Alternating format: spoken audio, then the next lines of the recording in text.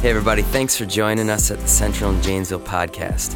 Please remember to check us out on centraljanesville.com throughout the week. We're excited for wherever God's got you at right now, and we hope this message brings you a little closer. Thanks. 29 days until Christmas. Are you ready? Everybody got everything ready? We don't. We got our tree up and stuff like that. But to me, this is the best part. The waiting, the anticipation. I love Christmas shopping. I love wrapping the Christmas gifts. I love baking Christmas cookies, listening to Christmas music. This stays in this room, okay? I love watching the Hallmark movies with my wife. They always have a happy ending, right? I love that they always wrap things up. So everyone has a good Christmas. And I think that's all of our desires, is that happy ending. When I was a kid, around this time of year, there was something that we would receive that would start to get me super excited for Christmas. The JCPenney Christmas catalog. Anyone remember those?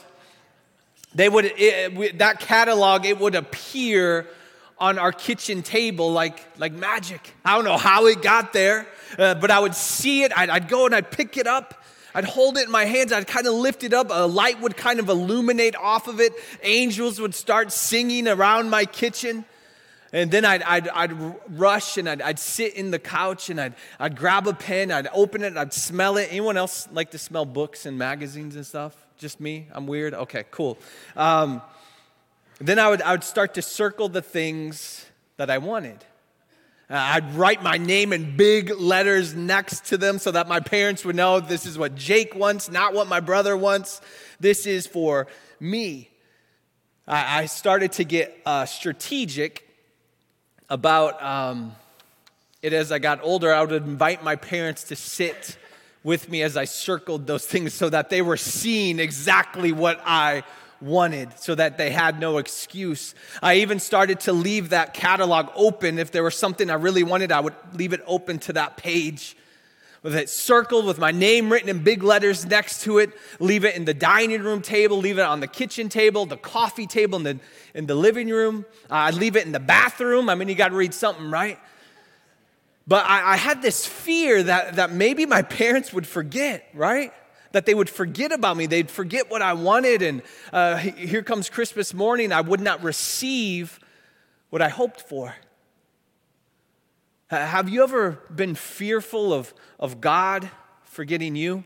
Because we give God our Christmas list, right? Not just our Christmas list. We give him our life list. We have what we want. We circle it. We write our names in big letters next to it and say, okay, God, here you go.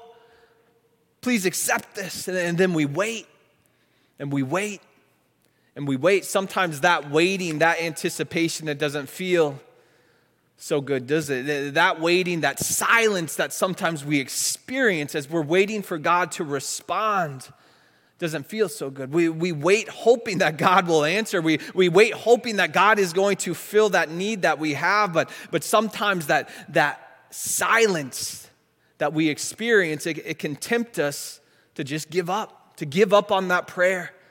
Sometimes tempt us to believe that maybe God, he has forgotten us. Maybe God, he's overlooked us. Have you been there? Have you come today with a circumstance like that? Last week, we started our new series, Seemingly Insignificant. This is going to be a series that leads all the way up to Christmas. The next few weeks, we'll be looking at the different parts of the Christmas story. And we're going to highlight these people that sometimes are maybe forgotten, sometimes are even overlooked. People that are seemingly insignificant in the Christmas story.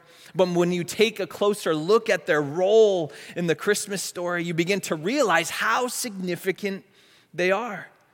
We'll begin to see how God used these ordinary, everyday people just like us to be a key part of his plan, of his purpose.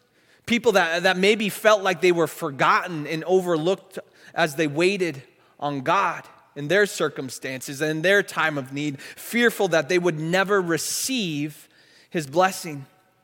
Many of you know the The Bible, it is split into two different parts, right? We have the Old Testament, we have the New Testament. The Old Testament is the beginning. It's the story of creation.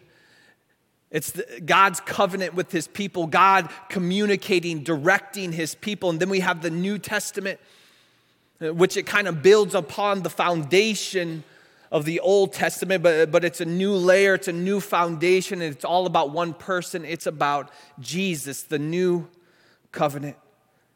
From the end of the Old Testament to the beginning of the New Testament, there's 400 years separating them. You know what the very last line in the Old Testament says? It says this: "See, I will send the prophet Elijah to you before that great and dreadful day of the Lord comes. He will turn the hearts of the parents to their children and the hearts of the children to their parents, or else I will come and strike the land with total destruction." God, he makes this promise. He makes this promise and then he stops talking. He just stops. For 400 years, they don't hear from God. And they call that time period between the Old Testament and the New Testament the 400 silent years. Can you imagine the Jewish people during this time wondering where God was? Many things happened to Israel in those 400 years. And during that time, people were desperate for God to remember them, to not pass them by, to turn his face toward them and see the circumstances that they were in.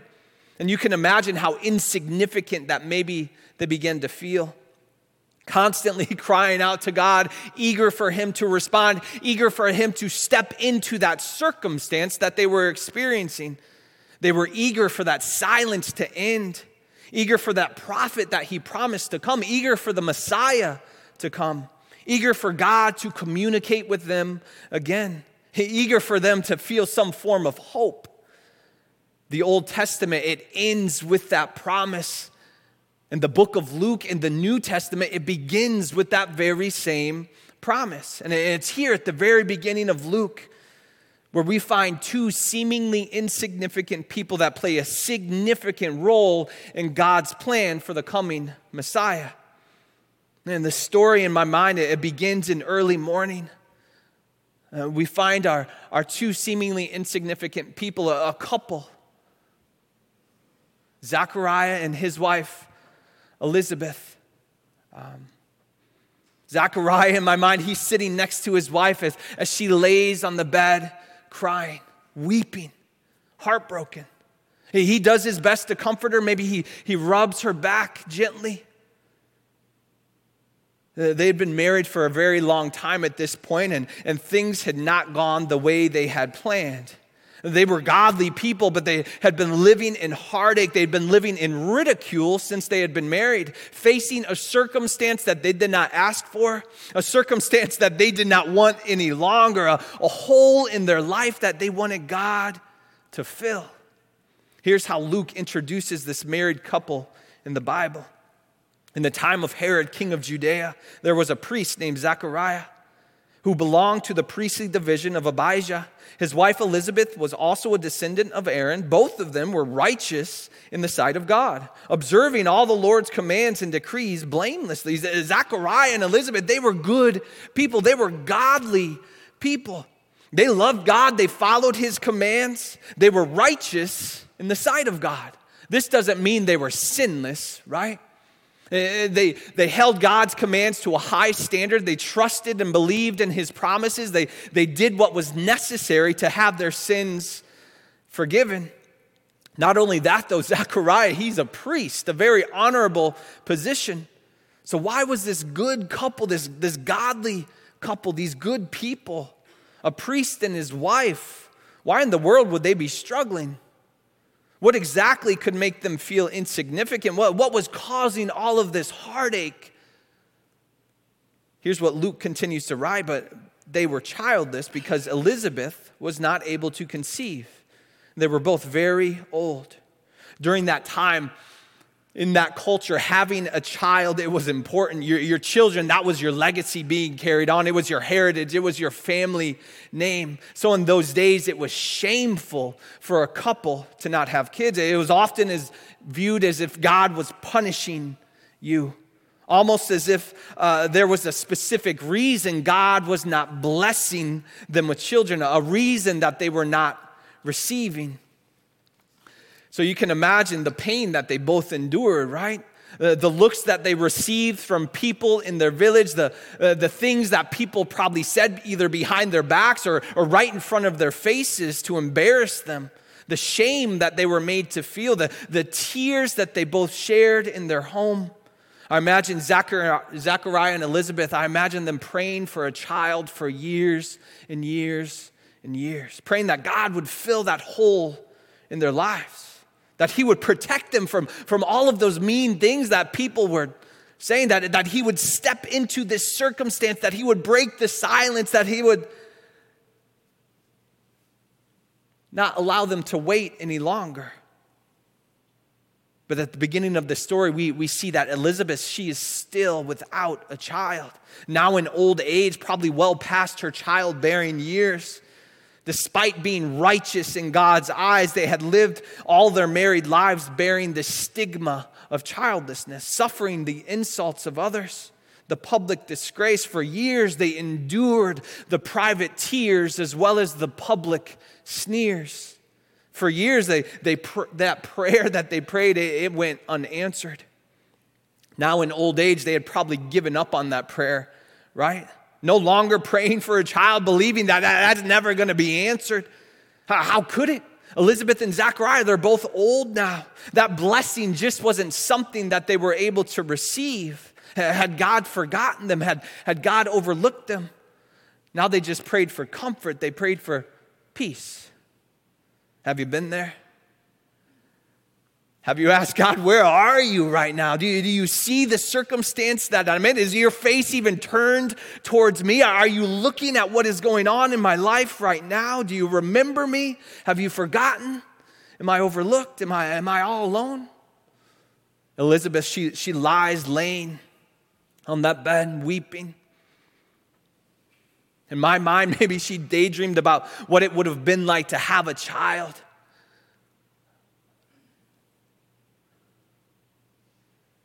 Zachariah, as he sits next to his wife, he sees the light coming in through the window shutters, and he leans in close to his wife. He says, I'm sorry. I have to go. Zachariah, he gets up. He begins to collect his things. He makes his way to the door. He looks back at his wife as she lays there, motionless, crying. He says, I'll be back soon. And she doesn't respond. So he walks out of his door and he reluctantly closes it behind him, and then he begins to make his walk towards the temple in Jerusalem. Being a priest, Zechariah, he was required to go into Jerusalem to the temple different times throughout the year to carry out priestly assignments at the temple. During that time, there were 20,000 priests. So priests, they would take turns throughout the year. They would leave their village where they had their own local priest responsibilities. Then they would go into Jerusalem to serve at the temple there. Zechariah and Elizabeth, they lived about 4.5 miles from the temple. So Zechariah, he had a long walk ahead of him that day. And it makes me wonder what was on his mind as he walked to the temple that day. Was he praying as he walked? Was he praying that God would comfort his wife? Was he praying that God would comfort him? Even in their disappointment, they remained faithful to God. Once Zechariah would arrive to the temple, he would receive his assignment for the day. Here's what the Bible says. Once when Zechariah's division was on duty and he was serving as priest before God, he was chosen by lot, according to the custom of the priesthood, to go into the temple of the Lord and burn incense. And when the time for the burning of incense came, all the assembled worshipers were praying outside. Burning incense in the temple, that was a once-in-a-lifetime opportunity. But with 20,000 priests, there were certain things that not all the priests would get to do because certain things like that, they would choose it like a lottery system, right? Draw straws or something like that. So it would happen by chance. Maybe it would happen by luck. But this was one of the most important assignments that you could receive. So you can imagine Zechariah just amazed at this opportunity. Maybe even a little nervous, right? This was a big deal going into the temple. Not everyone was allowed to go in there. People couldn't go in there. Only priests could. So you can imagine Zechariah. In my mind, if I have to prepare for something, I go through the steps, making sure I have everything in order, right? Knowing exactly what I'm going to have to do. So Zechariah, maybe in his mind, he's thinking of the three main things that he is going to have to do during this time of incense. It was called the hour of incense. And the first thing he would have to do is he would enter into the temple, into what is called the holy place, and he would begin to pray. He'd begin to pray for the people. He would pray prayers of confession. He would pray prayers of repentance, prayers of thanksgiving, prayers for the coming Messiah, prayers for the peace of Jerusalem, prayers for the nation, for the family, for the coming kingdom. As he prayed those prayers, he would take steps towards the center of the room, which was where the altar of incense was. On that altar was a pile of burning coals. So as he prayed, he'd get up to that altar and he would sprinkle the incense onto those burning coals, and then that smoke, it would rise up into the air.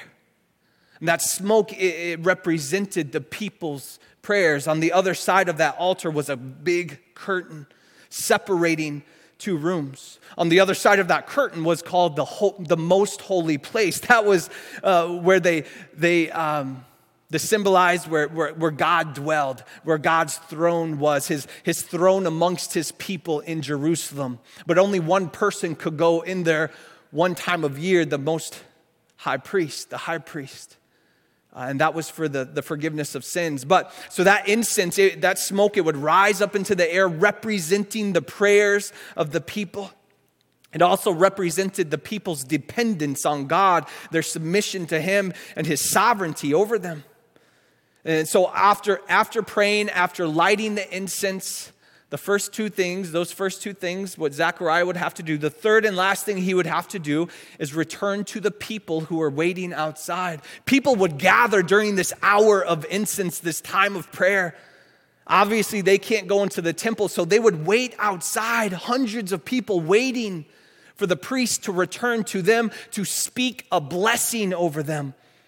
During this time, not hearing from God, all of these, they were anxious to be in the favor of God. They wanted so badly for God to remember them.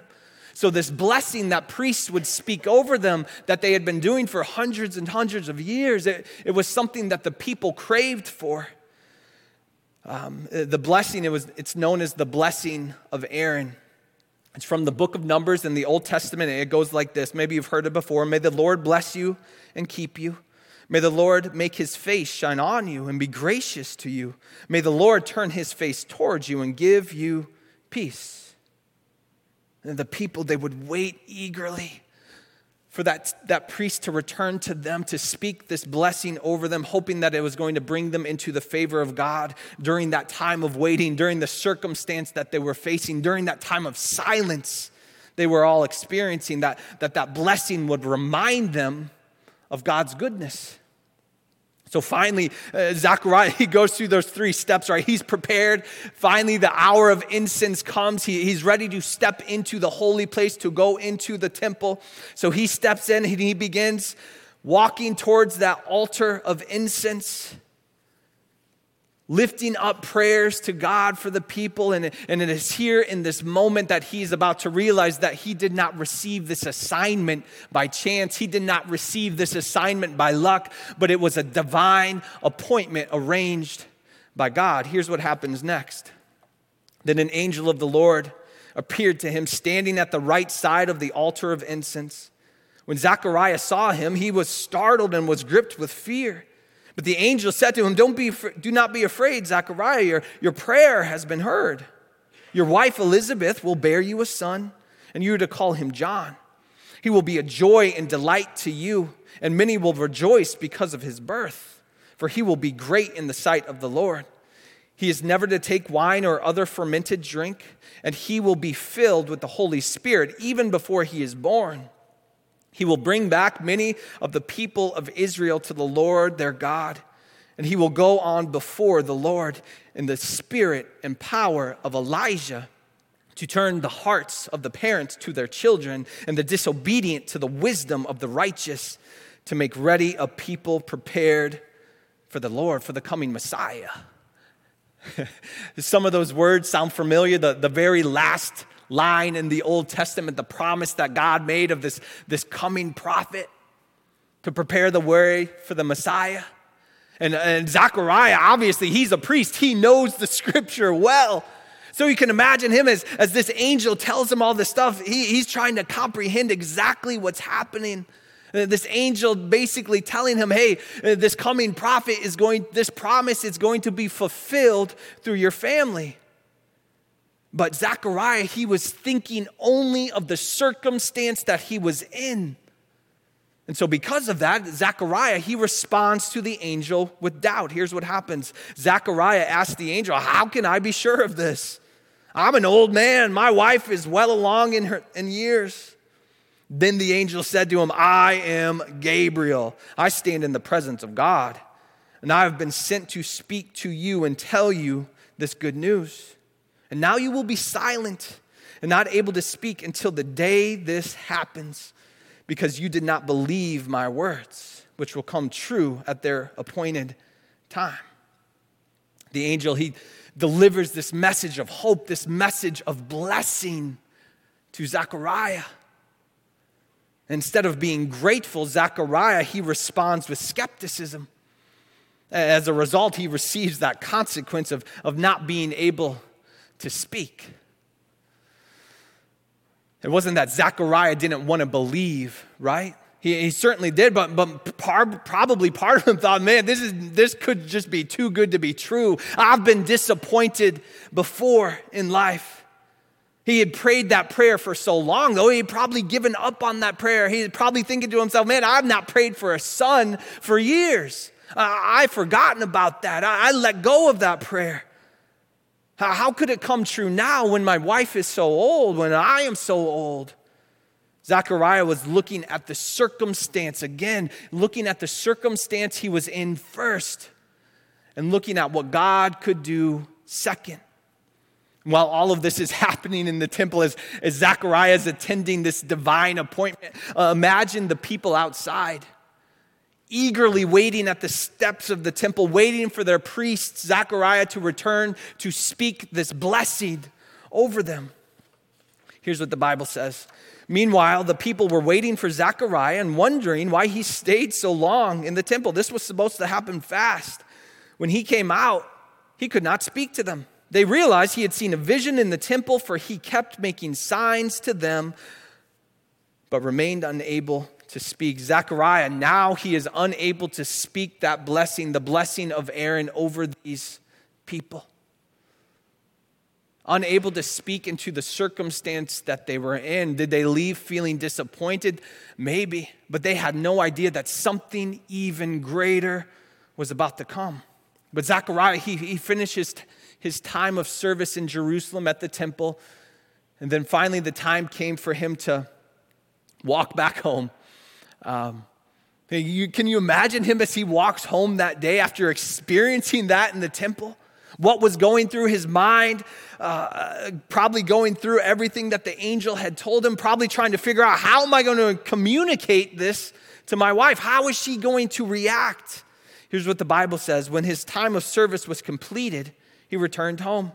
After this, his wife Elizabeth became pregnant and for 5 months remained in seclusion. The Lord has done this for me, she said. And these days he has shown his favor and taken away my disgrace among the people. Elizabeth, she reacts with gratitude towards God, thankful for God answering a prayer that maybe she had given up on. And can you see her now in that bed? Maybe now sitting up, maybe smiling down at her 5-month baby bump. Maybe now Zechariah, he is kneeling next to his wife, unable to speak, but you can translate how he's feeling from the expression on his face. He is just filled with joy, a smile on his face as he gently now rubs his wife's baby bump.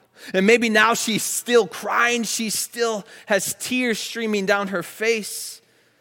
But now there are tears of gratitude, tears of thanksgiving, tears of joy, each tear a reminder for God's faithfulness. Eventually, Elizabeth, she gives birth to a healthy baby boy. I bet that boy was loved. And when it comes time to name the baby, Elizabeth, she tells everyone who's surrounding her the name of the baby is John. Her family, the people surrounding her, they say, no way, you can't name him John. That's crazy. It's got to be named after his father. The family name has to be carried on. So they turn to Zechariah to see how Zechariah is going to respond. Is he going to be upset about what his wife just said? Here's how Zechariah responds. He asked for a writing tablet, and to everyone's astonishment, he wrote, his name is John. Immediately his mouth was opened and his tongue set free, and he began to speak, praising God. Zechariah, he follows the commands that he had received from Gabriel, and he gives the boy the name John. Even though Zechariah had failed before, he had been given a second chance at faith. And now he could speak again. Immediately, when he could speak again, he starts speaking words of gratitude towards God. He starts singing. He starts praising God. The Bible says Zechariah, he sings this song of praise to God. The first part of the song, it's giving praise to God. The second part is declaring who that baby would become, who that baby would be, what that baby would do for the coming Messiah, what that baby would do for God and the people of Israel. In my mind, Zechariah, he takes his baby into his arms. And now being able to speak once again, in my mind, he begins to say the blessing of Aaron over his own baby boy. May the Lord bless you and keep you. May the Lord make his face shine upon you and be gracious to you. May the Lord turn his face towards you and give you peace. That baby would grow to be John the Baptist, a prophet promised by the Old Testament, a prophet who would prepare the people of Israel for the coming Messiah, Jesus, a man who would get the blessing of baptizing Jesus in the Jordan River, a man who would follow in the footsteps of his parents and remain faithful to God up until he was put to death. And something I love about this story is the significance of their names. You know what the name Zechariah means? It means God remembers. You know what the name Elizabeth means? God's promise. You know what the name John means? God is gracious. That's exactly what those people who were gathered for prayer, waiting for Zechariah to return, that's exactly what they wanted. They wanted God to remember them. They wanted God to keep his promise. They wanted God to be gracious to them, that his favor would be upon them. And that's why they were so eager for Zechariah to return, to speak that blessing over them. That's why they waited, so that God would step into their circumstance. They wanted the silence to end. They wanted the wait to be over. They wanted God's face to shine upon them, for him to bless them and give him his grace and peace. Maybe you've come today with that same desire, for God to remember you in the circumstance that you're in, to fill in the hole that you've been experiencing, to break the silence, to stop the time of waiting. In 1979, outside of Jerusalem, they were excavating burial caves. So they're in this cave, digging around, looking for artifacts and things like that. Eventually, they find a secret burial chamber beneath that cave. And in that chamber, they find obviously skeletons, but they find all these other objects. They find glass, they find pottery, they find gold, they find silver. precious stones, a ton of different stuff. Amongst those objects, they find two very small, rolled up silver scrolls, around 1 inch long. They're known as the Ketef Hinnom scrolls. They examined these scrolls, they're excited to see what they were all about, they're excited to see what date they came from. They learned that they came from 600 BC. That predates the Dead Sea Scrolls. And for any Bible nerds out there like me, these scrolls come from pre-exile, from probably the time of the prophet Jeremiah. And there's a picture of them right there. So these scrolls were from a time probably 600 years before Zechariah was in the temple speaking to that angel. So obviously people are excited about these scrolls. They continue to examine them. They continue to look closer at them, and they begin to realize that there is writing on these scrolls. And they examine the writing. They realize it's an ancient Hebrew text. You know what was written on those scrolls? On one of them at least. May the Lord bless you and keep you. May the Lord make his face shine upon you and be gracious to you. May the Lord turn his face towards you and give you peace. The blessing of Aaron, written on one of those tiny little scrolls. The other scroll had scripture from Deuteronomy on it. Those scrolls, they were made of 99% silver, which is incredible. But someone would wear those scrolls, those tiny scrolls. They were made into amulets. They would wear that amulet on their forehead, maybe on their arm, maybe around their neck, but they would wear those amulets to remind them of the God that they served. They would wear those amulets to remind them of the good character, of God's loving nature, of God's care for his people. My friends, God's promises, they do not change. His blessings, they will always remain. His faithfulness to us, it is the same from age to age. His love for you, it has been solidified. His love for you, each and every one of you, it can be identified through his one and only Son, Jesus. We can look at the birth, the life, the death, the resurrection of Jesus, and we can know that God, he remembers his promises of grace for us. And you can look to Jesus and be assured that God, he is with you. And no matter what you are experiencing, no matter what your circumstance looks like, God, he is with you, looking to bless you, looking to help you. God, he is holding you close when you are in the heartache. He is holding you like a baby, whispering over you, I'm with you, I got you. In the pain, whatever pain you're experiencing, he is holding you, whispering over you, I'm with you, I got you. The tribulation, the mistakes after mistakes after mistakes, whatever you are experiencing, God is holding you, whispering over you, I'm with you, I got you. He is declaring over you the plans that he has for you. Saying, just wait, not too much longer, just wait, stay with me, hang in there. Just wait till you see what is coming. You can trust me. God, he has a plan. He has a purpose for you. You are not forgotten. You are not alone. You are not overlooked, no matter what circumstance you are going through, no matter how loud the silence may be. And he is calling you to trust him. He is calling you to not grow bitter while you wait, but instead to celebrate, to sing songs of praise to his name because of Jesus Christ, because of Jesus, God's promise of grace, it will always remain. But we have to remind ourselves to live in that reminder, right? Constantly reminding ourselves of God's good nature, God's care and love for his creation. Remember the people's names. God remembers God's promises. God is gracious.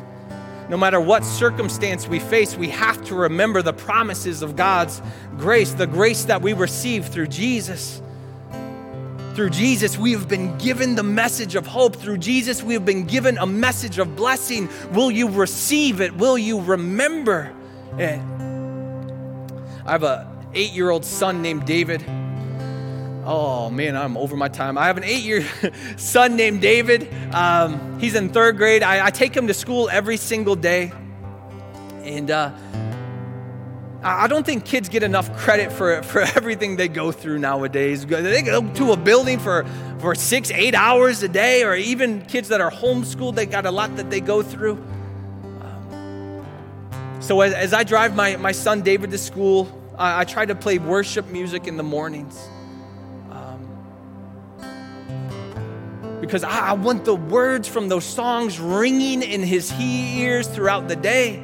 As he leaves my car and he walks into the school building, I want him to remember the truth of the God that he serves. We had a parent-teacher conference the other day.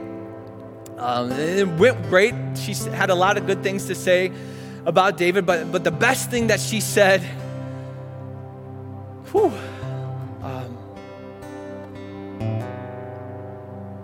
she said he sings all day long. She said he's always humming. So in my mind, God, my son David, he's continuing to hear the words from those worship songs, to hear the praise, the song singing goodness to God throughout the day, reminding himself that he serves a God that is blessing him, that is keeping him, reminding himself that he serves a God whose face is shining upon him no matter what circumstance he faces that day, that God is being gracious to him, that he serves a God whose face is turned towards him and is in love with him and giving him peace. And that is my same desire for each and every one of you, that you would leave this place no matter what circumstance you are going back to, no matter how much longer you have to wait, no matter how long the silence is, that you would know that God, he is for you, that his favor, it is upon you, and that because of Jesus, God will always remember his promises of grace for your life. So hold on, he is with you. Thanks again for joining us on the Central and Janesville podcast. Remember to check us out at centraljanesville.com. Have a great week.